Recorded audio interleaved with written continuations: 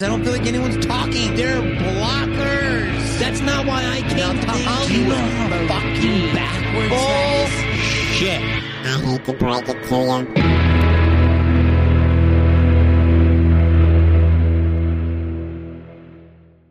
Hey everybody, what's up? Welcome to a new episode of Hate to Break It to You. This is a different type of episode. The lovely Donut works with me closely than anyone, closer.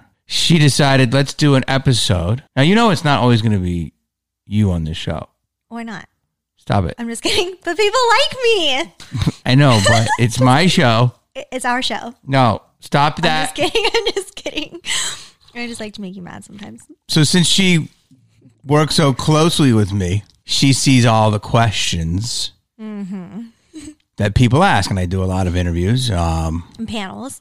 And panels and stuff. So she decided that she wanted to ask questions. I have no idea what they are. I've been through so many interviews with you and so many panels, and people ask the same thing over and over to the point where I had to get sassy with some people. And I was like, can you please do your homework and stop asking things that are Googleable? I always hear people saying, what was it like filming such and such project? To the point where I'm like, I can answer all of these for you. You don't even need it. I like ask Jamie because I know what the answers are. So you're saying that people ask a lot of vague, Redundant questions. redundant, Googleable questions. surface types of questions. Yeah, I think they're intimidated by you to ask you like the really deep questions, but I'm not, so. I don't know if they're intimidated. Maybe they're being respectful. Yeah. Well, now I feel like I'm being disrespectful. But I mean, Well, I have no idea what you're about to ask me. So Okay. This is questions with the donut. And if you don't like any of them and you don't want to ask them, you can say pass. Ask them, do you have dementia? Oh, wait, if you don't want to answer them, I might have dementia. Oh, goodness. Okay, so a little bit ago, we were watching yourself on the iPad, and it struck a question, and I was like, is it weird to watch yourself sometimes, like watching an old scene that you did? No. Like what happened was, I guess I was looking at clips from different movies, and I also was looking at myself and my name and my channel, and a couple clips came up from different movies I've been in, and she's like, oh, watch this. So I started watching it, and is it weird? Mm-hmm. No. In fact, I wouldn't have even watched it if you didn't say watch it. Because like Johnny Depp doesn't watch himself. He thinks it's weird. Yeah, I saw that he said that, and that kind of affected me. But, Why? Well, I never really. I would see myself, and then once you do the project, the movie, you do it. Mm-hmm. Then you see kind of like a beginning cut of it, like through, like a screening, like a pre-screening, if you're lucky. So then you see that, and then you go to the premiere, and then you watch that. I mean, that's like almost 3 times because it's like you watched it at the premiere, you saw a pre-screening, and then you did it. Mm-hmm. Now you might not, you might not have seen other people's stuff, but you got to see your stuff, so you figured out, okay, well, I did it, so that's plenty. And then when you're first starting out in your career, I remember like I would see something come on like MTV, I would see like a rerun of Scream, and I'd be like, oh, and I would like stop for a minute. And then like I'd watch my scene, and then I would be like, oh, that's cool. And then I would just change the channel.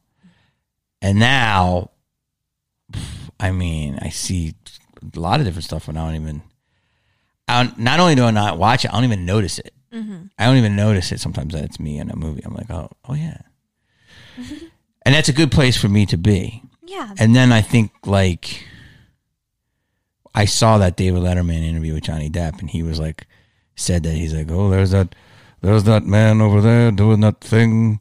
There's that guy doing that thing, and that's him. And all right, he did that. I got to work on my Depp, but that was me doing. There was some guy over there doing that thing, but I was really inspired by that because you talk about a loss of ego. Yeah. He does it. I don't think he does it and doesn't want to watch himself. I just think he does it and he's like, he's done with it. It's out of his system. It's almost purged his creative self of that part. and it's like in the universe now. And I think he probably doesn't even. I think he's one of the rare people who does not care about fame or all the glory that comes with this profession. I think he probably is just a little beautiful little gem that was discovered, and he was pulled into it. And the little bit I know about him, I mean, it seems like he was discovered and pulled in. I think like he wanted Nicolas Cage, wasn't he? Yeah, he was wanted playing to, in a coffee shop or something. His yeah, I think Johnny Depp was really a musician, and it doesn't even seem like he wanted to be a rock star. He just really enjoyed music. Like there's a lot of people in this town that say something. I believe that. I really believe that he is a guy that would just be happy playing a guitar, and superstardom just came to him by accident, and he's fine with it. But I think he's a true artist. Oh. That was a long-winded answer, but I appreciate you letting me get it out.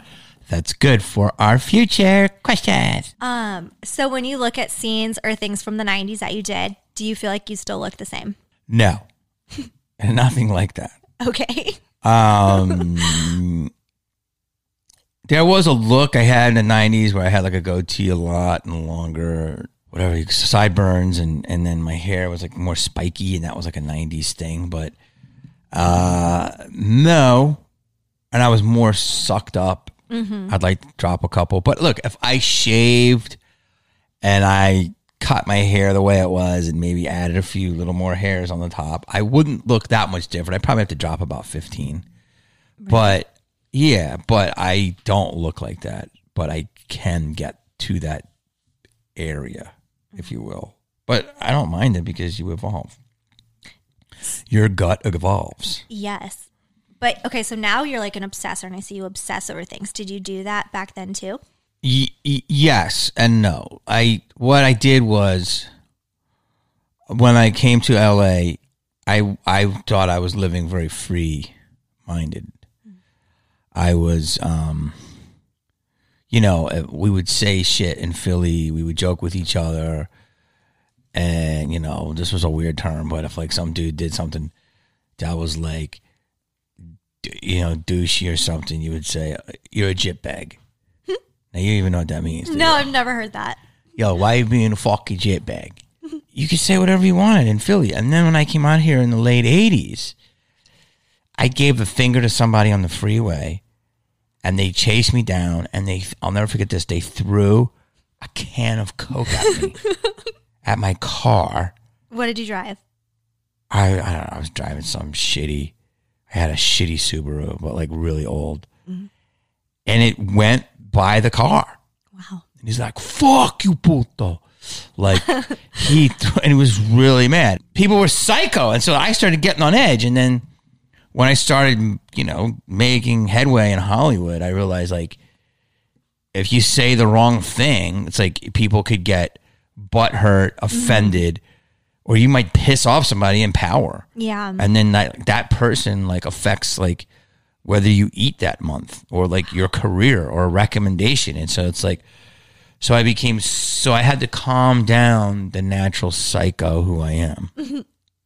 Yeah. That's like when I see people on stage who are too calm, new comics, I'm like, oh man, I want to fucking go up there and shake them. Like a rag doll. Yeah, because what they're trying to do is keep it together. But really inside they're like, and I want them to freak out. Were you like that at that time? Well, in the beginning when I started comedy, I was a wild man. Yeah.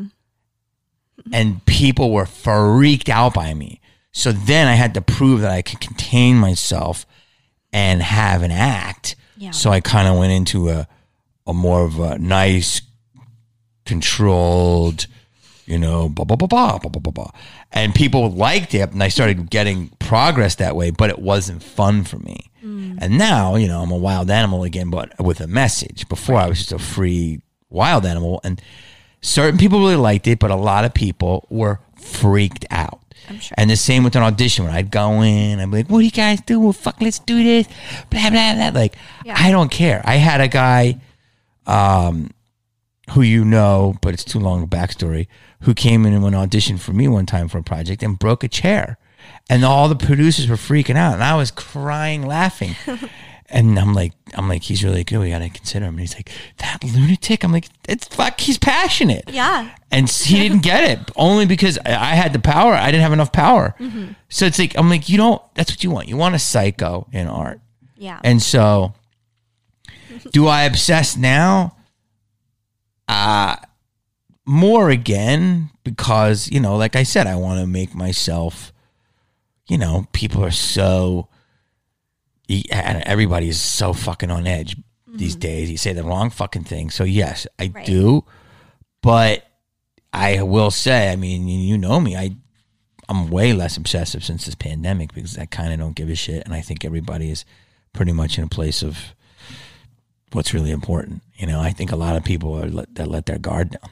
Did you have to pursue women before your movies, and then afterwards, is that when women started throwing themselves at you? That's a good question. Obviously it changed once, you start coming out in movies, and because people recognize you. It's like, like I say, it's like the equivalent of being a zoo animal. Yeah. You don't usually see an alpaca, at Starbucks. Mm-hmm. But you see them at the zoo and you're like, oh, that's a cute alpaca. And all of a sudden it's like, oh my God, that's the alpaca from this. What are you doing? Oh my God, what are you doing here? So it's, you're kind of in normal society where you should not be.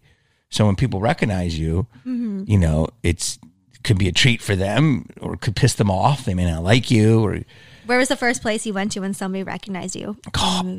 Sorry. Hold that thought. If you have a question, write it down. Yes, Jamie. Because then you fuck my train up. I'm sorry. That's why a lot of podcasts annoy me because they step over it before they finish the whole thought. But I don't want to forget. And your so write it down. Okay.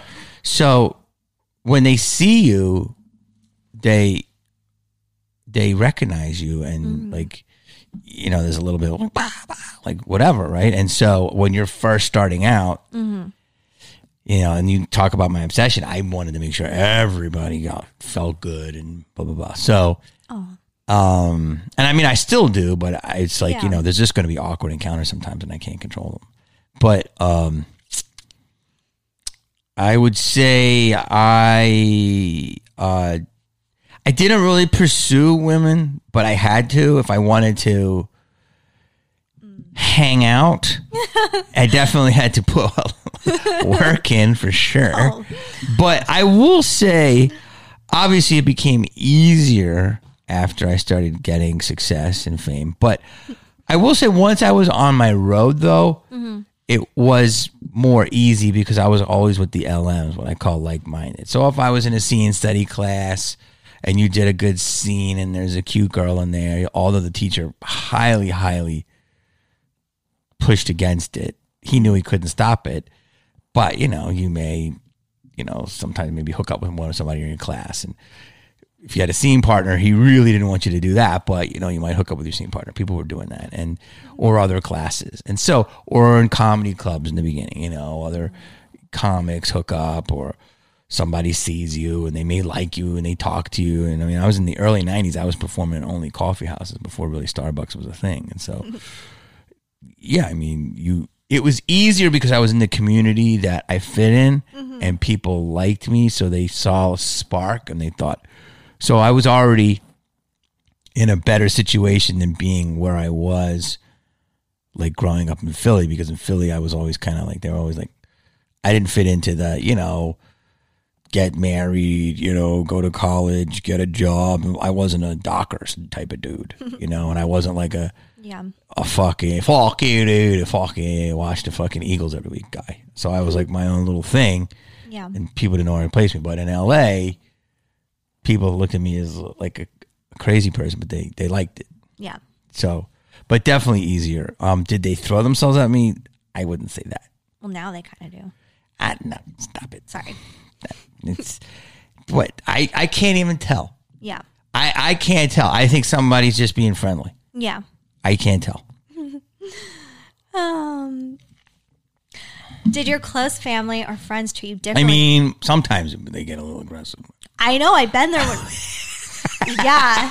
Like we're walking casually and people's come up and grab you. I'm like, what are you doing? If you did that to a girl, you'd be done. But women can do that to men, which I think I'm like, why is that allowed? Yeah, they'll grab a little bit, but it comes from a place of love. Oh, well. Yep. Okay, go ahead. Did your family or friends treat you differently once they saw you like in your first movie? Is that a dumb question? No. That's a pretty good question. I think I've been asked that a few times, but not that much. But yeah. Yes and no. Like I wasn't, I just was getting used to Instagram today, like of how you promote yourself. And it's just not the way it was. You don't really know that because you were growing up when this was all starting to happen for me. And everyone else talked about you. You didn't ever talk about yourself. You were fucking humble and that's the best way. Let people talk about you. You don't talk about yourself. It's fucking disgusting. Mm-hmm. But now we live in the me culture, right? And, so I never really said shit. I was always don't talk about it, be about it. And, I started getting stuff and I remember Mary, my sister, she's like, you was on TV last night. Oh. And I was like, yeah. And she goes, you didn't tell nobody. And I was like, hey, I told you I was going to do this, and because they never really asked. Yeah. Because my family's a whole other bag of... Another pod. Yeah, but so then they see me and they're like, oh my God. This is like when doing a guest spot on TV really mattered because it was like 8 o'clock, boom. Wait, is this more when you talked about your dad and the cigarettes and the jokes and stuff? No, it's a different one. Okay, I'm sorry. Thank you. Sorry. It was when I was on Ellen and they were so like, my sister was like, oh my God. And then I started getting stuff and then people, I started doing movies and I didn't say shit because... Only the super close people knew, and I didn't know what it was either. I just knew I got hired. I didn't know how big my parts were going to be. I didn't know, or if you were even going to make it in. Yeah, I knew. I was raised by good people in LA in the sense where they always said, this is a good story. I had a mentor who was a teacher. Yeah, and one of the finest teachers of acting and life, I hate this. I don't really say like I took an acting class. I took more like a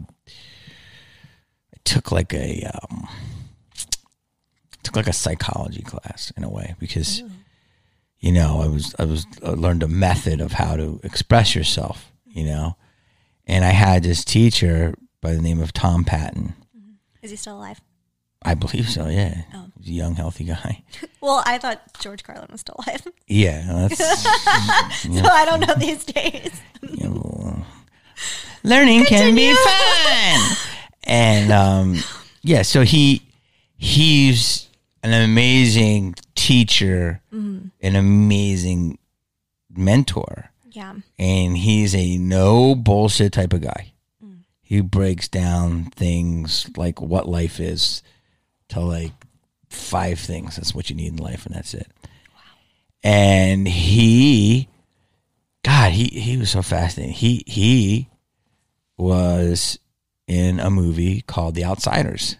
Oh. Do you remember that movie? I think so. Oh, it was like the movie, one of the movies that raised me. Wait, did they remake it, or is there another movie called The Outsiders? No, it was a movie with Outsiders with CT. You met CT. Yeah. So cool. CT was the star. Okay. Okay, he was Pony Boy. Okay. And he really didn't age. I mean, he looks a little different, but he was, he was the star. He still looks like Pony Boy. Yeah. And then you had Matt Dillon, Tom Cruise, Patrick Swayze, Emilio Estevez. Oh, wow. Rob Lowe. Like the stud of stud of stud of stud. Yeah. Then you had the other side, Leif Garrett, and a group called the Socias. Okay. And you had Diane Lane, just everybody, just like... They're all in one movie. All in one movie. I have to see this movie. I don't think I've seen it. You have to, it's crazy. Yeah. Because it's royalty. Okay. It's royalty. It's based off a book, S.E. Hinton, called The Outsiders. Okay. And it's Francis Ford Coppola, and it's magical. Wow. So it's a really amazing movie. And Ralph Macchio, forgive me if I forget anybody. Anyway, this movie raised me. It came out when I was like 12. And it was just like the coolest people. And the man, when I started becoming an actor, was in that movie. Did he have a big part? He had a good part. He was one of the Socias. So the Socs were the guys that beat up the Greasers. Oh. And so he was Leif Garrett, the other like great looking guy's right hand. Got it. And I believe he was from Oklahoma or somewhere. And anyway, his whole family came out, whatever. Huge premiere. I think it was Man's Chinese, he told us. And he goes and he just watches himself. And he's got all these scenes. And then on the screen, it's just Leif Garrett talking in his head like this. Oh. And he said that my head popped in like 4 times. And that was it. Oh. And I remember So because sad. I'm like, I remember you, dude. I didn't Yeah. remember when he was teaching me acting. I'm like, oh my God, you were in that movie. Like, holy shit. That was your head. Wow. And he said that just fucked him up because he thought he had a big part. He was on his way. Mm-hmm. And as you know, you can get edited out. Yeah. And his family came out and everybody was real supportive. It's okay. You can get another one. But it taught him this lesson of, don't talk about it. Be about it. Yeah. And he that's what so that was a beautiful story, and he's an amazing guy, and he basically was always like, don't just let your work speak for yourself, shut up, do your work, and people will find it if you're good. And so I didn't really tell people shit. Wow. You should bring him on the pod. Yeah, it'd be interesting. It'd be interesting. I'll make a note of that. Okay. Next question. Okay, Wait, were we done with that question? I was done. Okay. Let yourself flow. Got it, Jamie. Duh. Okay, so I read your book. Thank you. Yeah, you're welcome. It was really good, actually. Thank And I remember you saying that when you were first coming up in comedy, that you would get bumped a lot when you were just like an open micer, and right? And they would be like, "Oh no!" Like you'd wait in line and you'd leave your job and quit your job like on the spot to go try to get a little spot at the Improv or something, right? Yes, And they'd be like, "No, sorry, someone else is coming in." that could happen. Yes. Didn't that happen to you? Yes. Okay. So once you started like getting your movies and stuff, like did that affect your comedy or like getting spots and stuff or? Completely. Wow. So I would. So what you're referring to is the story I told you is I got a job. Like it was really hard to survive in LA. Yeah. So as you know in my book, I was living behind a refrigerator. Yeah. So I lived in Koreatown on Normandy and 3rd, which is now hipster. But at the time, it was gangster. Ew. It was, intense. And this was before the riots, and I lived there through the riots. And so I lived with a guy by the name of Jeff Hawk. I don't know where you are, Jeff. Good to see you. And Jeff was a stand-in for Woody Harrelson on Cheers. Oh, okay. And he looked a lot like Woody. Yeah. And he was from Colorado. He was like a real muscular, good-looking, kind of Colorado type of dude. Great attitude. Nothing gets you down, dude. Yeah. And he used to like leave notes to the producers. I remember this of how Woody Boyd needed a brother. And so he would like leave his picture around, and the producers would be like, "Look at Beryl." It was like Earl Boyd, or somebody Boyd. Like he always named him. He's like Bill Boyd, or whatever. Woody, I think it was Woody Boyd on Cheers. And so he would do that, and he was getting successful. And I think they kind of thought it was funny, but it was also like he was like right on the borderline there, maybe annoying him. I'm not sure. Anyway, he rented out that room to me where the refrigerator back part went in, and I slept in that little, like Harry Potter kind of, a little bigger, but ish. But it wasn't. It was literally a hole in the wall. Oh. And it's all in my book, by the way. I have put a link to it. But so at that time, the sign up spots were they were Monday nights at the Improv in Santa Monica, which you don't know. The Improv had a Santa Monica on 3rd Street, and it was dope. and you would go down, and they would have potluck Mondays. Oh. And it was to the point where you could kind of sign up and maybe get on that night for 2 minutes. And it was amazing. And it was in Santa Monica, and it was a big basement. It was like a real gritty but amazing room. Then that closed. So then you have to sign up every Monday at the Improv. And then when you get picked, you would get a spot, and your spot might not be for 3 or 4 weeks to try to showcase the potential. It's called New Faces. And then from that, and you become a regular new face. And then you have to show, and then if you do that, you don't have to pick anymore, but you have to do a bunch of sign-ups to try to get picked and then become a new face. And then once you become a semi-regular face, then you get on the new face more, and then you eventually don't have to sign up anymore. Oh. So it's really important when you get that spot, because you are like, you're fucking waiting. You might be waiting 3 weeks to get 4 minutes on a Monday night. And it's a fucking showcase night. It's like the club is watching you. Yeah. People are there. You worked all your stuff in the open mics, and hopefully you have enough time. Yeah. So, I was hard for me to make a living. And so I finally got a job at Mrs. Gooch's. Mrs. Gooch's in Beverly Hills, and Mrs. Gooch's was eventually bought out by a Whole Foods. Oh, wow. Is it still there? It's still there, but it's called a Whole Foods. And Mrs. Gooch was Sandy Gooch. It's a lot of backstory. Was basically the health food lady of Beverly Hills. And to get the job was a big fucking deal. And how'd you do it? I went in. I think somebody told me, another comedian or someone, and I went in and I applied, and I was like kissed ass, and they said, "Are you willing to work full time?" And blah, blah, blah. And I became a cashier. But it's like a 2-week hardcore training, like intense thing, because you have to learn like the difference between like a Mandarin, some kind of Mandarin orange and a regular tangerine orange and all this shit. Anyway, I had a sign up night. I had to leave 2 hours before my shift ended. I said, I have to leave.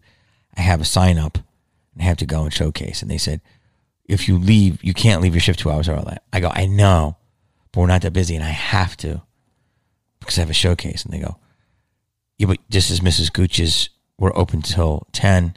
Yeah. It doesn't matter. You have to blow your sign up. I go, no, I waited 3 weeks for the spot. If I don't do this spot, I might not get another spot. And if I don't, I might not get another spot for another 2 months. And they might be mad I missed it. I can't do it. And he goes, are you willing to risk your job to go for a potential for a spot? And I said, yes. Yes, I am. I didn't come out here to become a checker. Yeah. And they go. But when you go, don't come back. So when I left, and I went to do my spot, and I got bumped. And I forget who it was, but it was somebody. Mm-hmm. And I said, why? Who's this guy? Why did he bump me? And he goes, because he's on TV. And the guy's like, he's got commercials. Mm-hmm. And I go, but I waited my time. I waited my fucking 3 weeks. I did my fucking time. I worked my 4 minutes. I had my 4 minutes planned. I want to go up. And he goes, it doesn't fucking matter. Yeah. That guy's on fucking TV. That's why he goes, you don't have any fucking credits. He goes, you get bumped. That's what it happens. You wait till the next comic. And then what happens is when you get bumped, which, by the way, is everyone's right to do, mm-hmm. but no one knows the backstory of what people are going through. Yeah.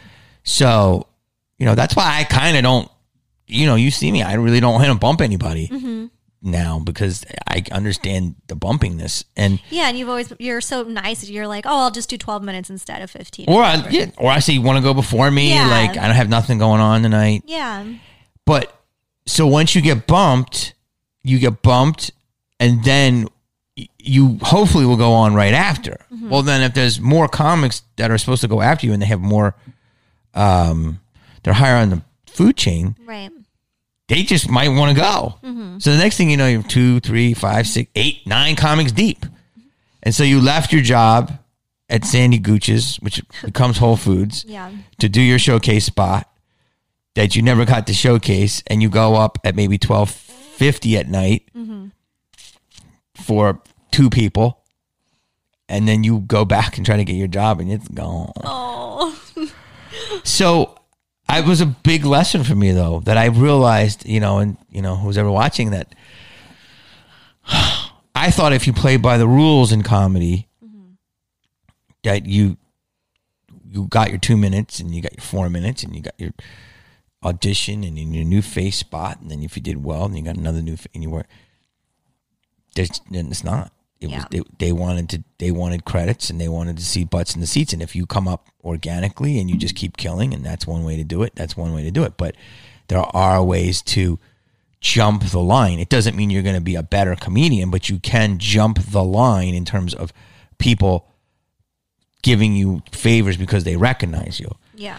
So, I didn't plan on that route. I just would try to go any way I could and audition and do different shows and all this stuff. And then I got an agent and blah, blah, blah, a lot of stuff happened. But once I started getting stuff, it was a lot easier to get spots. And so the 4 minutes that I had that was tight probably went to 8 minutes. Wow. Which is not a lot Yeah. because I didn't work enough because I wasn't getting spots because I was too busy acting. Yeah. So, so had I done it that way, I probably would have had 20 minutes. But, and it's not fair to somebody that was in the system that didn't have the recognition that had a strong 20 minutes. Yeah. So it's a little bit of thing. But yes, I went from never being able to get a spot for a long time to then getting spots. Nice. And so it was a mishmash. It should have been a little more spots in the beginning and a little less spots when I started getting famous to work up to it. Did you ever confront the guy that got you bumped once you made it? No, and I have a lot of stories, and I'll tell them one day of who's bumped me. But no, 'cause Okay. some of these people are iconic. I know, but it'd be really funny to be like, hey, just so you know. I can't even tell. Listen, some of the people that bump me, their Really? name. You don't know, but yeah. But so, I know, yeah. But you gotta. I mean, you're a fucking peon, and they're fucking. You know them from TV or movie, Right. and you're like, oh shit. So it was. So funny. It is kind of like it is like how you saw it now. I mean, it is. The names of that era would come in, like Yeah. how you go to the Improv or the store or the Factory now. You never know who will roll in. Right. I mean, the star, it could be the biggest comic in the world, or it could just be a bunch of unknowns. You never know, but you never know. And so that time was like that. Yeah. And then from 2015 until pandemic was like that in town. And then I would say probably from 2000 to 2015, it wasn't as poppin' like that. But that's how it was in the 90s. It was fucking. Wow. People would just, you never know who would roll in. Who was the biggest name you saw in the 90s that were just like random when you were doing your stuff? Well, listen, at the Improv, Seinfeld would just roll in, do a set, and he was the biggest TV star in the world. Would Eddie Murphy come in? Eddie, I didn't see. Roseanne would pop in. Tim Allen, also. These are the number one sitcoms Yeah. in television, and they're popping in. Drew Carey, had the Drew Carey show, he'd pop in. Always see Damon Wayans. Wow. I'd see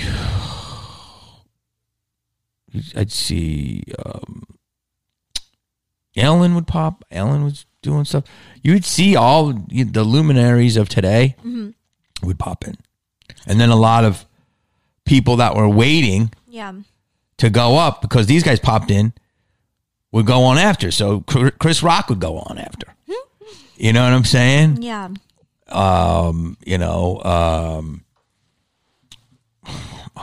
can think of, Adam Sandler would be waiting to go on. I mean, so that's like, so you got here and you got these guys who are there, and then I'm getting bumped by somebody beneath them. So yeah, it's getting fucking, you take your fucking hits, man, and you fucking just happy to be in the same building. Yeah. Where was the first regular place you were at when you were recognized as being the guy from Scream? Oh, I mean, that's not that exciting, but I can tell you. Okay. I was eating sushi with my family, Uh-huh. and I took them to Breckenridge, Colorado. It was at a sushi restaurant, and I got recognized, and the girl goes, "Oh my God, I just saw you, and before my shift, you were in that movie, and you were screaming all these rules. Holy crap, can I have your autograph?" It was the first time I ever saw an autograph in my life. It was in Colorado, Breckenridge, December 1996, opening weekend of Scream at a sushi restaurant. On the back of my Receipt? menu, your place setting. Oh. Yeah, it was bomb sushi, by the way. What did your parents say? My dad was like, "You want his autograph?" Whoa! My mom was like, "Oh, that's neat. What is it?" They didn't know what to expect. Okay, who can you say at least who was the biggest name that started recognizing you as you, and you were like, "Oh my God, they know who I am." Say that again. Who was the what? Like, was there like another big star that you knew, and then all of a sudden they knew who you were, and you were like, "Oh my God, they know who I am." Ooh, that's a good question. That's a good question. That's a really good question because I remember reading that. I remember seeing an interview with Leo, and he said like he knew he was on something when Brendan Fraser said, "Hey, I like your stuff. I liked you in that role." And Leo was like, "Whoa!" So I think he said that. Don't quote me. I'm pretty sure. Who said that? Okay, this is an interesting one.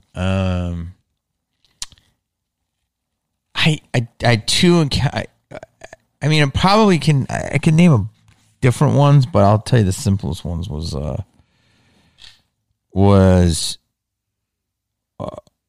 one time I was at the Scream 2 premiere, and Christina Ricci was there, and this was 97. So I guess Adams, she had already done a ton of stuff. The Mermaid movie with Cher and Adam's Family and stuff. And she just came up to me and she was like, "I think you're really good. I really liked you in this movie." Oh, she was so sweet. And yeah. I was like, "Thank you." And she's like, "Yeah, I think you were really good. I really liked you in this movie." And I was like, "Really?" She's like, "Yeah. You were really good." And she was so sweet to me. And I was like, "Thank you." And I was so blown away.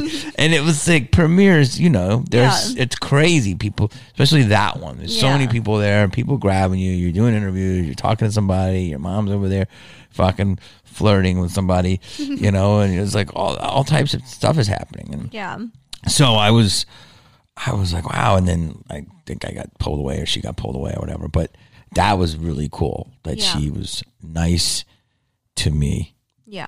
And then I saw Matthew Perry. And then he was talking to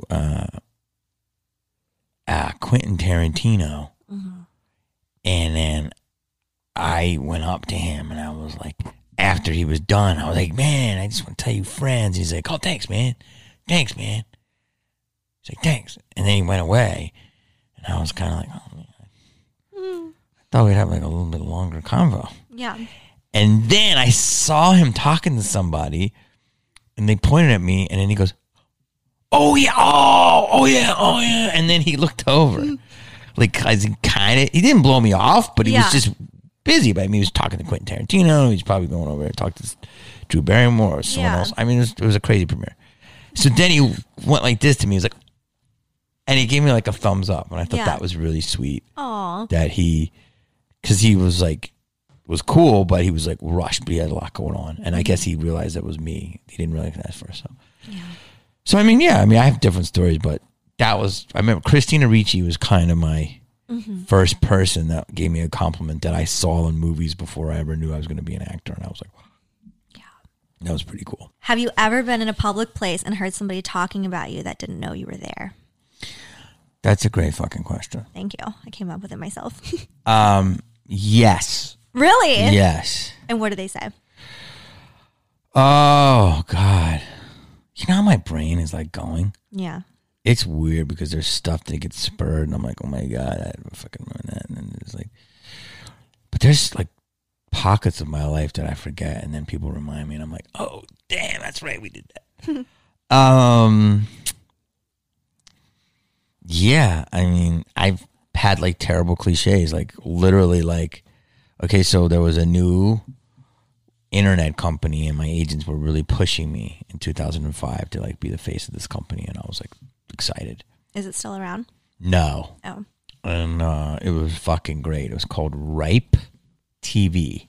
Okay. And Ripe was going to be the place where I could take all my ideas and make shows. And it was going to be TV shows for the internet. And they were really like pushing new types of TV. Was it kind of like YouTube before YouTube? Ish. Or like Roku? No, it was YouTube-ish. But you remember, everything was buffering because it was an 05. Dial-up internet. So it was the summer of 05, and YouTube really popped off in December of 05. Okay. And I think YouTube came out in the summer of 05, but really no one really heard of it until Lazy Sunday. And that's when it really got popping. But so it was kind of before then, but they, there was a few of these platforms. And I was the host of a dating show. Really? Yeah, and they paid me a fuckload of money and my agent's like, look, if it works, we can figure out if you're going to host it or not. But if it doesn't work, it doesn't matter. No one's ever going to see it. It's on the internet. And you blah, blah, blah. And you're going to make, X amount of money. Yeah. So I went to New York and I did the presentation for it. They flew me there and I was like the, presenting the show and all the stuff. And so you do that for TV, but then they were doing it for the internet. Yeah. And so they have a lot of advertising. So it's a smaller ceremony, but it's still awesome. And there's a ton of like, it's like a party where like, all the girls walk around and like they're the Ripe TV girls and all that. Like a Maxim party. Anyway, I did this presentation and I was, starting to like lose my hair a little bit. And so I go in and, like haters hate. It was like a true haters hate. I mean, they weren't wrong, but they were a little bit of haters. Yeah. So I literally went to the toilet.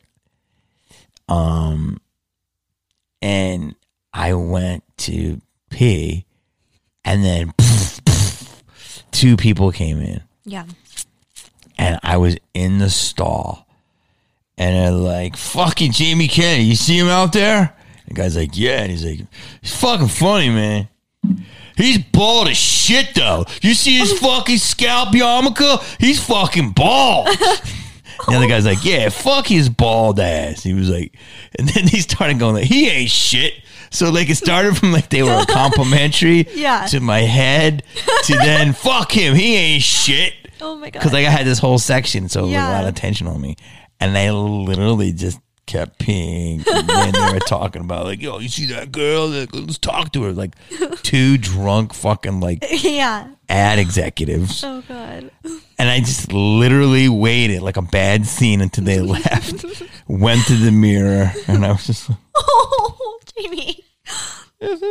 Like, you didn't even have the phone back then like I was that. gonna say, I had a sidekick. I don't even know how to do it. Like there was nothing you can do. Yeah. You can't. There's no other mirror. There wasn't a good phone camera. Right. So I was just like, I just remember like covering up my head and just kind of slinking out.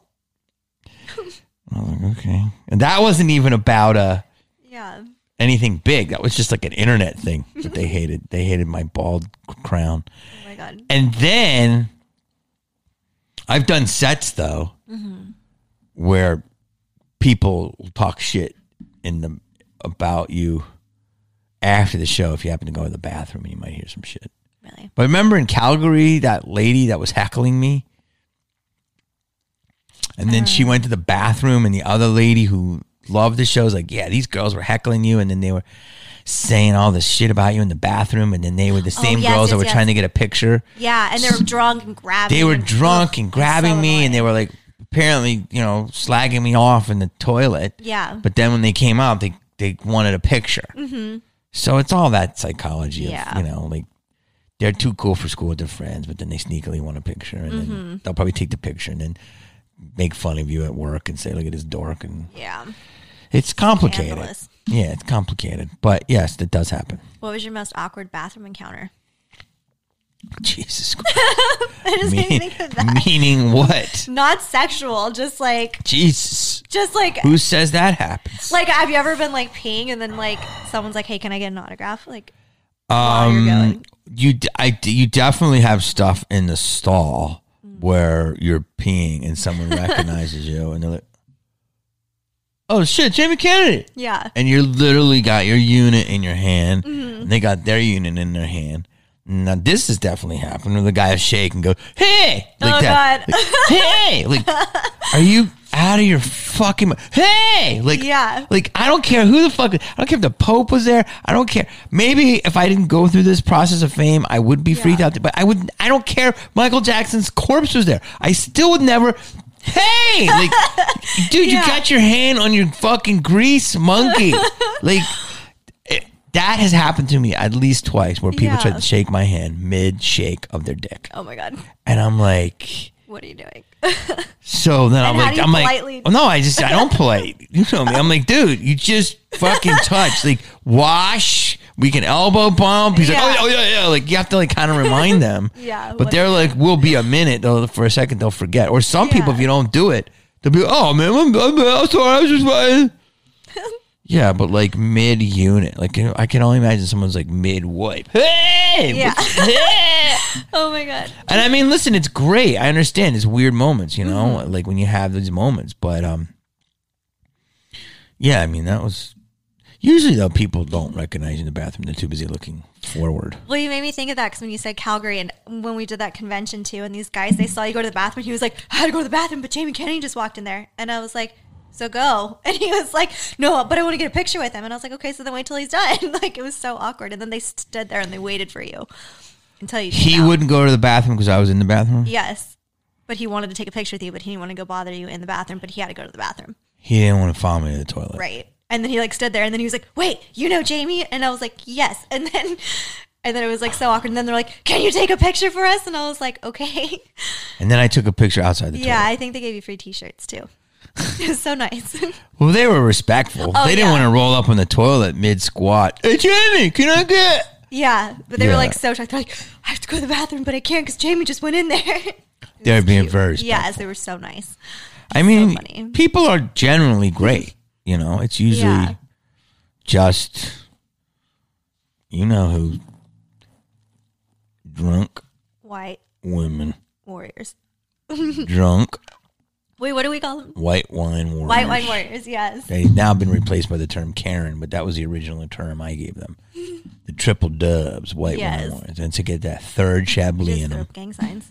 No, I didn't. That's white wine warrior. Oh. They get that third Chablis in them. And then, Is on. They know everything. yes. But people are generally, you know, very sweet. Yeah. Yeah. Last question. Why do you think Hollywood is so fake?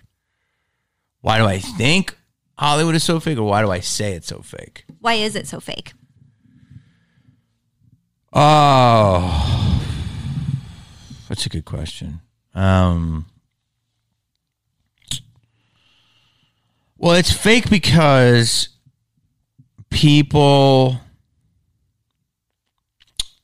Well, Hollywood doesn't attract the most healthiest people. Let's just start there. Yeah.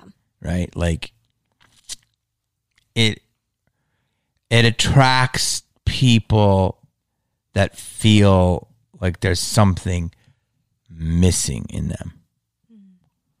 And so you come to Hollywood to express yourself or to reinvent yourself or to become something that you felt you weren't recognized for in your life. Now you can say like, oh, you know, I had some girl tell me one time, you know who she is, and she was like, I just act because I like to act. I'm like, yeah, AK, how's lying to yourself? Yeah. Like, if you just wanted to act and that's all you wanted to do, then you would just do local theater. Yeah. And you would never leave your town because you can get a lot of acting work that way and you can have so much fun. Yeah. And if you wanted to do just stand up and express yourself, you could stay in your town and do it and put your stuff on the internet and be great. And I'm not saying people don't want to rise within the ranks of what they're doing. Yeah. But there's a reason why you want to rise. You know, it could be money, it could be ego, it could be because you want to get your message out, it could be because you feel like you need to prove something. There's a lot of reasons. Yeah. But very rarely is it just to show the world your art. Like I said about Johnny Depp, I really do believe he is just an artist and superstardom stumbled upon him. Yeah. Really. It's like Johnny Depp happened to superstardom. Like he's already a natural superstar. And, you know, they pulled him out. He was always going to be that interesting, fascinating person. But it's fake because you see all the machinations. You see how people are. You see how, they align themselves with what's popular or what they think is hot at the moment. They align themselves with things that they think will help them become a thing. And it's painful. Yeah. That's painful because they rarely align themselves with what's good. And so you can be good, and good is going to have great times and good is going to have bad times. But it doesn't mean good is not good. It just means good is not having a good moment. Damn, that was good. That's deep. Right? But good is having a bad moment. Yeah. But when good has a bad moment, it doesn't mean he's not good. But he just not be hot.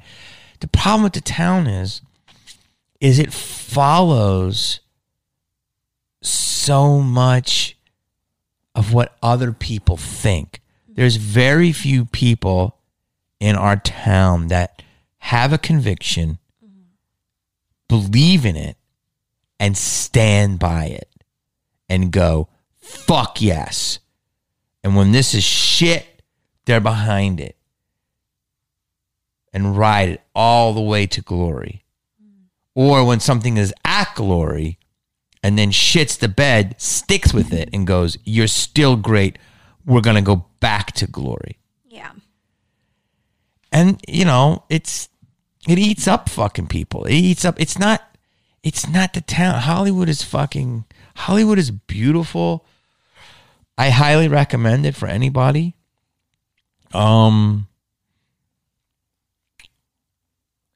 But, you know, it's a life. It's not a trip. It's, you know, I mean, you won't do it. It will do you. Like, you'll have to, whatever your journey is, you'll succeed if you want to succeed. Meaning if you cannot not succeed. That's as simple. So if you feel like you're going to die, if you do not succeed, you will succeed. Did you ever come close to feeling like you were going to give up? Oh, yeah.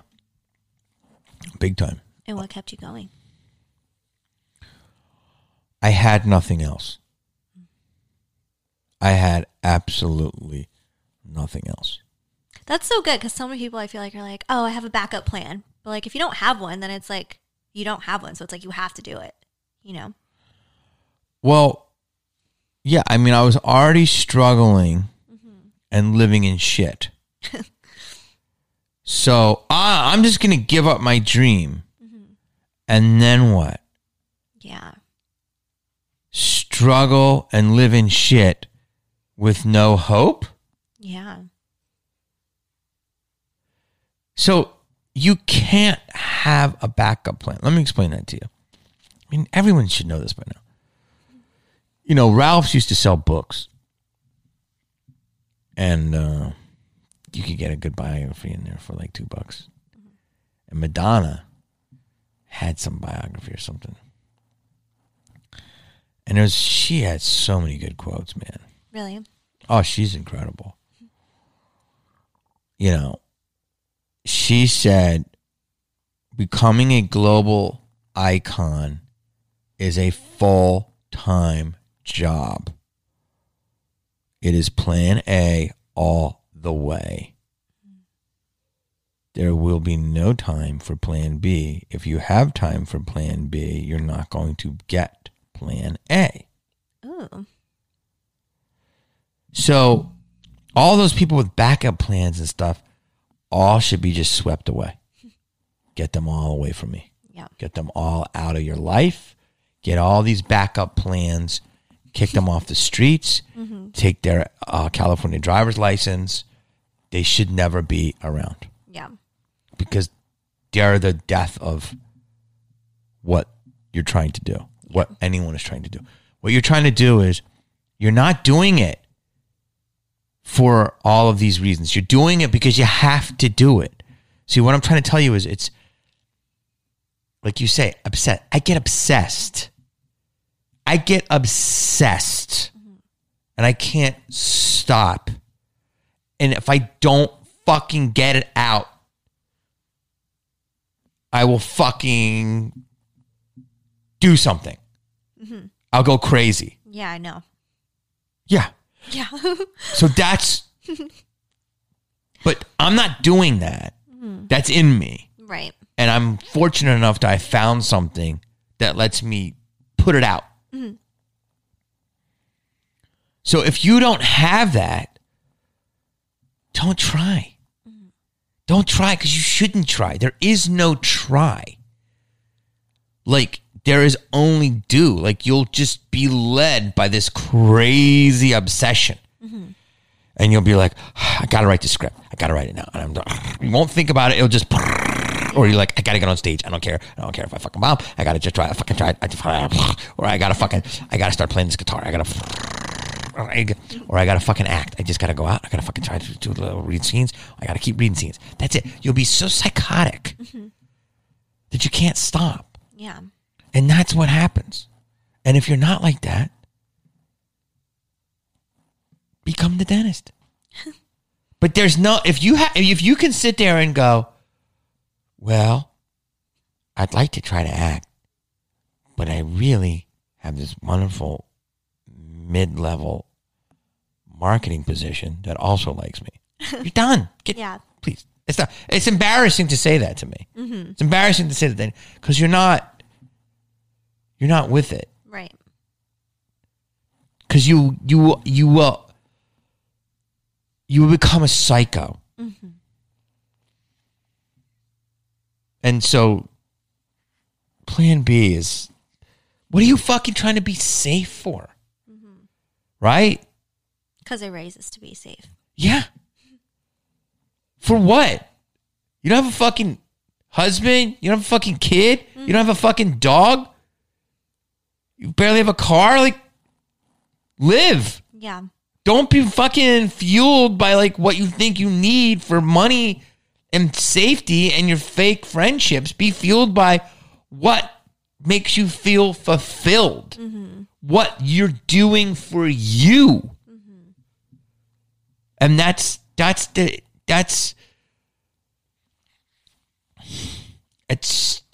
totally different world now, the pandemic, and now we can create in our house with YouTubes and different things, and you can make your own inroads. Right.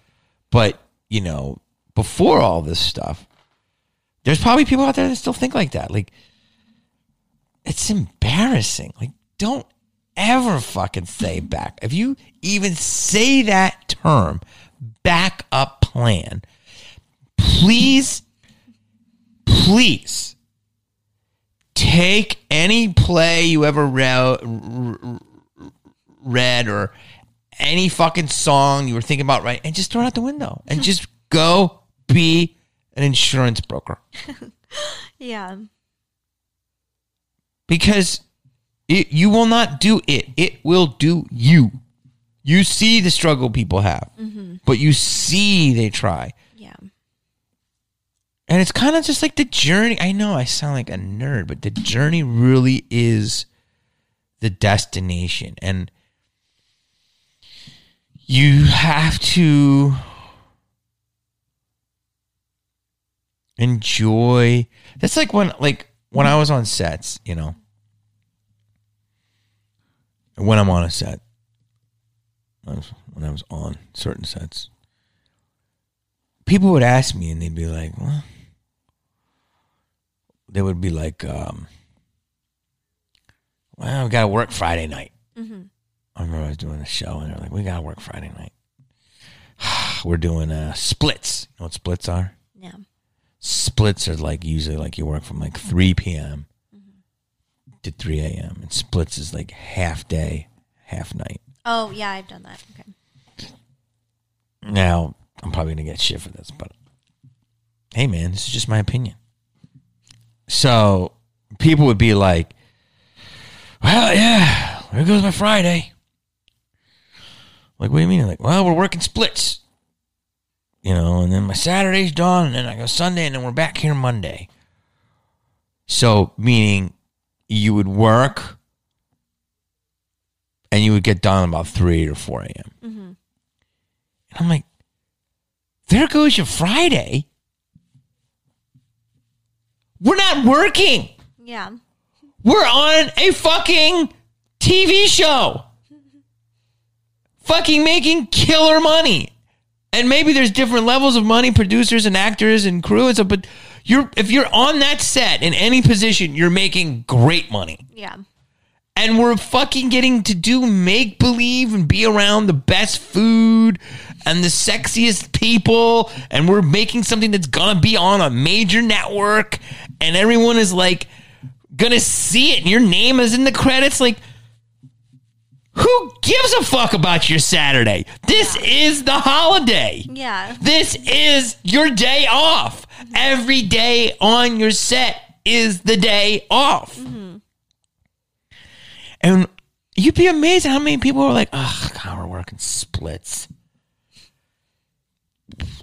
Or we can just go to fucking U-Haul and work the desk. Right. I never got that. But again, you're looking at a guy that's 50, who's not married, who doesn't have kids, who's been a gypsy for the last 27 years. Right? Like, you're looking at a guy that doesn't own an animal. Mm-hmm. So he's... Well, you have fish. I do have fish. So I'm all about the adventure. Mm-hmm. And I'm all about, like, this is great. Who the hell's going to be on set tonight? Yeah. Who are we going to meet? Mm-hmm. What story are we going to have? What location are we going to be at? Who's catering? Yeah. I love the food. Who's our guest star? Yeah. I mean... Do you remember doing comedy and seeing your name on a marquee as a headliner? Yes. And what did you do? Because I'd done a lot of different shows and stuff, but like, there's prestigious shows. I think it's over there. I framed it. That's it?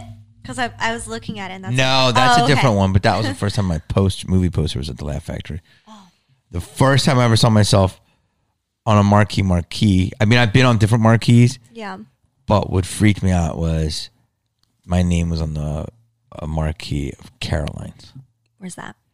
Caroline's is the premier club in New York City in 42nd Street.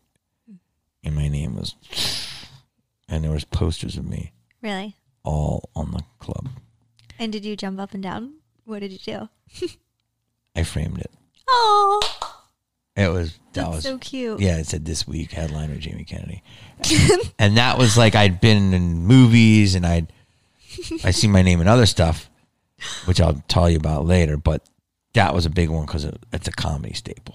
I'll never forget the time last year in November when we were in Vegas and we were driving in an Uber going somewhere.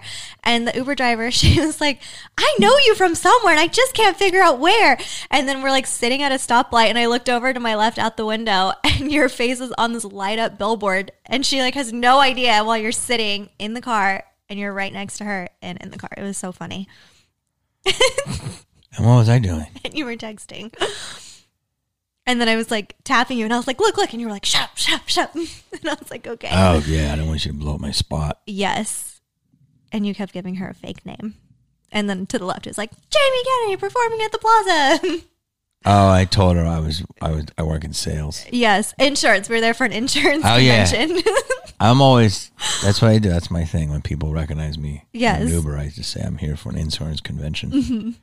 I'm down here from Phoenix. Yeah, and then they're like, oh, what neighborhood are you from? And then remember that one guy, he was like from Phoenix too, and you had to like come up with a whole I was like, yeah, behind the Einstein Bagels, right by ASU. Yes. I kind of got out of that one. You did. Yeah, he busted Because me. he started asking you, and I looked over, you're like, what are you going to say to that one, Jamie? He map quested So me. funny. I know. Map quested checked me. Yes. You were good though. I think that's it. All right, good talk. It's been real and it's been fun and it's been real fun. It's been what? It's been real and it's been fun and it's been real fun. Well, thank you for your questions. Oh, thank you for having me again. Thank you, guys. Thank you, guys. This was be safe out there, and if you can, try to like and try to subscribe. Yeah. Or to the podcast. That's the podcast.